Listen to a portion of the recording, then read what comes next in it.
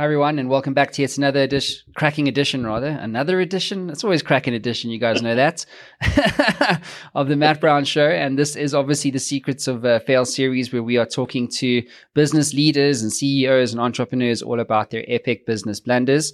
And with us in the hot seat today is the president of a cool company, which I just learned about, called Mark Taylor. And his name is John Carlson. Welcome to the show.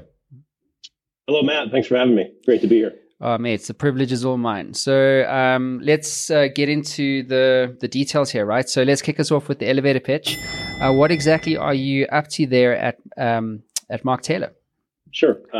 Mark Taylor is a luxury, I'll say, developer and manager of apartment homes in both Arizona and Nevada. So we were founded in 1985 by Jeff, Mark, and Scott Taylor, thus the name Mark Taylor. We've developed just over 20,000 units since 1985. And currently manage about 25,000 Class A apartment homes in Arizona and Nevada, and we also consult. So that's the quick down and dirty of Mark Taylor. Sounds very cool. So what's the property market doing at the moment with, because all I hear about is housing shortages and interest rates and, people not being able to afford the American dream. So what do you see on the ground, just top level? Yeah, so certainly, we saw, and you've seen this in the media, from the COVID or pandemic through 2022 end of tremendous rent growth, and that was really a result of I'll say supply issues or supply constraints across the country. Today, we've evolved into what I'll say is more of a equilibrium or negative rent growth marketplace, specifically in Phoenix and Las Vegas. We've had a lot of supply that was delayed because of lots of things, right? Supply chain issues, labor shortages. So you've had I'll say a cresting of supply happening in 2023 and continuing into 2024 and 2025. And that's really across the country. So the good news is we've seen absorption rates remain really strong, very robust across the country. Obviously, it's different by submarket, but nonetheless, there's been some rent relief from a renter perspective, which has been great. Overall, the rents in Phoenix Metro are down just over 3% year over year, which is creating some more affordability as we know inflation's been an issue collectively across the country. So some good relief for renters, mind you. Finally, right? Finally. I doesn't matter every time. So, obviously we could spend a whole hour here talking about the property market, but obviously we don't have time for that on this series. So, John, what is your epic story of fail for our audience around the world today? Well, I have many, Matt, but in preparation for this, I went back to my notes, and it was pretty easy to determine one I wanted to share. So I took over as president in 2016. And we really created I'll say a laundry list of things that we wanted to accomplish within our organization as we grew towards 2020 and beyond. And one of the things we put together and really created a rallying cry around was 20K by 2020. So 20,000 units by 2020. So we were about, just say 12,000 units and change under management in 2007 or 2017. And the idea being we wanted to really push growth. We had our vision and mission statements in place, but we felt like there was an opportunity based on the market fundamentals and cycle to really capture a lot more units than we typically would take on from a growth perspective. And we went as far as creating T-shirts and company events. It was always 20K by 2020. What I didn't realize was what kind of pressure that was going to put on the organization. In terms of how that was presented. And really, I'll say there was a lot of folks walking on eggshells. And by 2019, we probably had the highest turnover we've had on record. And it really, I think at the heart of it came back to 20,000 units by 2020, which you just think about the mental anxiety of managers, asset managers, business development, everyone trying to just go, as a foundational rally cry. And it did the opposite effect and really caused some interior harm to our culture and just kind of how we've always been as a people first company. Sure, it's a crazy story. That I mean, it's funny how there's unintended consequences of something that on the face of it didn't seem like anything untoward. In fact, it would be like, well, this is what we're aspiring to be, and obviously, as you've said, there was some unintended consequences there. So, John, curious to double click on what you learned from that whole experience. You know, when you think about that, what lesson do you now take forward? Into the business today. Well, I think, we've always been really in the marketplace known for our culture and our people. And, we had to take a step back in 2019 to say, okay, what things do we really want to focus on as an organization to ensure that we're successful long term? Because we really think about our organization in terms of being infinite. So if you've read Simon Sinek, The Infinite Game, we've been in business 38 years. Well, we want to be in business in perpetuity. So 40, 50, 60 years and beyond. And what we realized in that year was, okay, let's back up a step. Let's take a deep breath. Let's drop the acceleration cycle and say, okay, what really matters? And we created 3 strategic initiatives that we are still focused on today and will be in perpetuity. But it was thinking about the organization through people first lens. So it was people, excellence, and growth. And, what we did in terms of investing in the organization. So we slowed down our growth purposely and said, okay, let's focus on the things that actually matter. And we said, let's invest more heavily in HR and learning and development. So let's really ramp up those 2 departments within our organization and then really create the right culture from the very first day of employment. So we revamped our entire onboarding process. We really focused on, what we're doing, the why behind it. I meet with our new hires every Monday purposely for about an hour to really discuss that, to ensure that they know where I'm coming from and that they know the direction we're going and the why.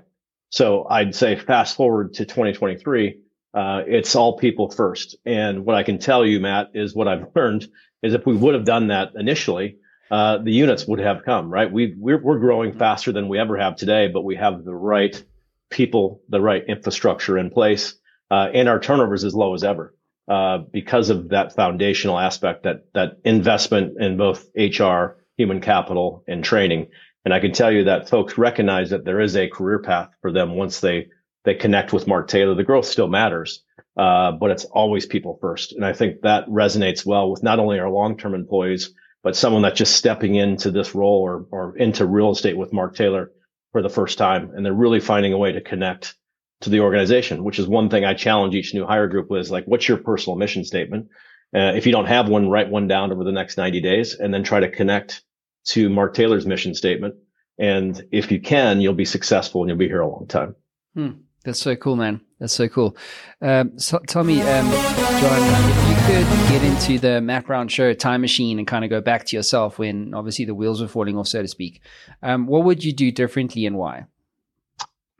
One of my personal mantras, and it's actually one of our principles, is be better than yesterday. So I think I would have moved more swiftly in terms of understanding what the dynamic or what I'll say, the pressure I was putting on the organization. I would have been a better listener at the time.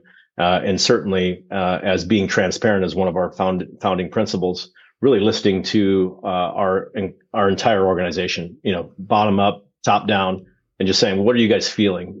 How does this strategy make, Mark Taylor more successful? What things are we doing that are potentially pulling us back or hindering our growth? And I would have moved more swiftly. And I think, as I talk to many CEOs and presidents across the country, those instincts kick in, right? Those spidey senses. But it's how fast you move, right? Can you move and redirect? And I'm confident if I would have been, more able to listen to our culture, our people at the time, I would have been more swift to act and said, no, I got to hit pause here, right? It's okay to take a breath. We do it all the time, right? Okay, we need a breath here. That's what the culture is saying. And I would have immediately doubled down on our HR investment, our people investment, and learning and development. I was just a little bit slow at the time. So time machine, swiftly would have moved in that direction. Very, very cool. And so, John, what's your advice to other CEOs, entrepreneurs out there about, the importance of failing, in figuring out how to become successful in whatever it is that you're trying to do in business? Well, the great Jordan Peterson. I love his books and his podcasts, and he'll always say there's real utility in humility, right? Because you have to say, you know what, I was wrong. I'm open to that. I'm not perfect, and just say, okay, what can I learn in this moment to really propel myself and our organization going forward? So I think humility matters. Being willing to listen to your stakeholders, to the people that actually genuinely care about an organization, listening to your employees, having a 360-degree transparent culture so that if someone raises their hand, if it's a brand new service technician saying, hey, why are we doing things like this? I think there's a better way to do it. And us having the humility to say, oh, we don't have everything figured out. Let's listen as much as possible. If that's the right idea, it fits within the script of our foundational mission, vision, and our principles. Let's roll with it. And I think we have a really good organization in terms of creating that clear feedback loop. And without that, I don't know how you can be successful, because you have to listen. You have to understand how your culture is doing, because I think it's really hard to build a culture over time, but you can swiftly really break that down and eliminate some of the momentum you've had with a few bad decisions. Mm. And you mentioned obviously Jordan's podcast as an example. Are there other like tools, resources, books, podcasts that you recommend? I mean, I'm a diehard podcaster. So Matt Brown, of course, the Matt Brown Show. I love Jordan Peterson, all the greats. Lex Friedman is enjoyable because he has a lot of really deep, thoughtful thinkers. And I think that's helped me think about the world a bit differently. You probably saw Elon Musk's algorithm release most recently that the author Isaacson put out. I thought that was incredibly cool, hearing his story about how he slept in the tent of his manufacturing plant for 2 straight years, essentially, trying to get that Model S off the ground. So I think those are 2 great podcasters. I think, anything Simon Sinek's great. I'm not saying he runs a bunch of businesses as a CEO, but does he have a lot of, I think, thoughtful, dynamic, I'll say directions for CEOs to think about. It doesn't mean we have to go down those pathways, but I think the infinite game matters most to me, because that really puts us in a position to think long term. We're not making immediate decisions. We're not a public company. We don't have to think quarterly. We got to make, the numbers work for this quarter. So we're investing today to ensure that we're successful tomorrow. And I think that's a great foundation for success long term. Very, very cool. And of course, you've got your own podcast launching, I believe, later this week, right? In October, actually, Multifamily Forward. So yes, we've wrapped basically every episode with the exception of one. We'll finalize that this week, and we'll start launching them in 2 weeks increments in October. Very cool, buddy. It's the best thing you'll ever do is running a show. Yeah. Trust me. It's the best thing ever, man. But look, John, thanks so much for coming on the show, for lending your perspective. That unfortunately does conclude your time in the hot seat. Appreciate you lending your perspective, and congrats on turning everything around and building such a successful business and culture at the end of the day. So thanks for being on the show. Thanks for having me, man. I appreciate the time. Everybody else, we'll see you again soon. Cheers for now.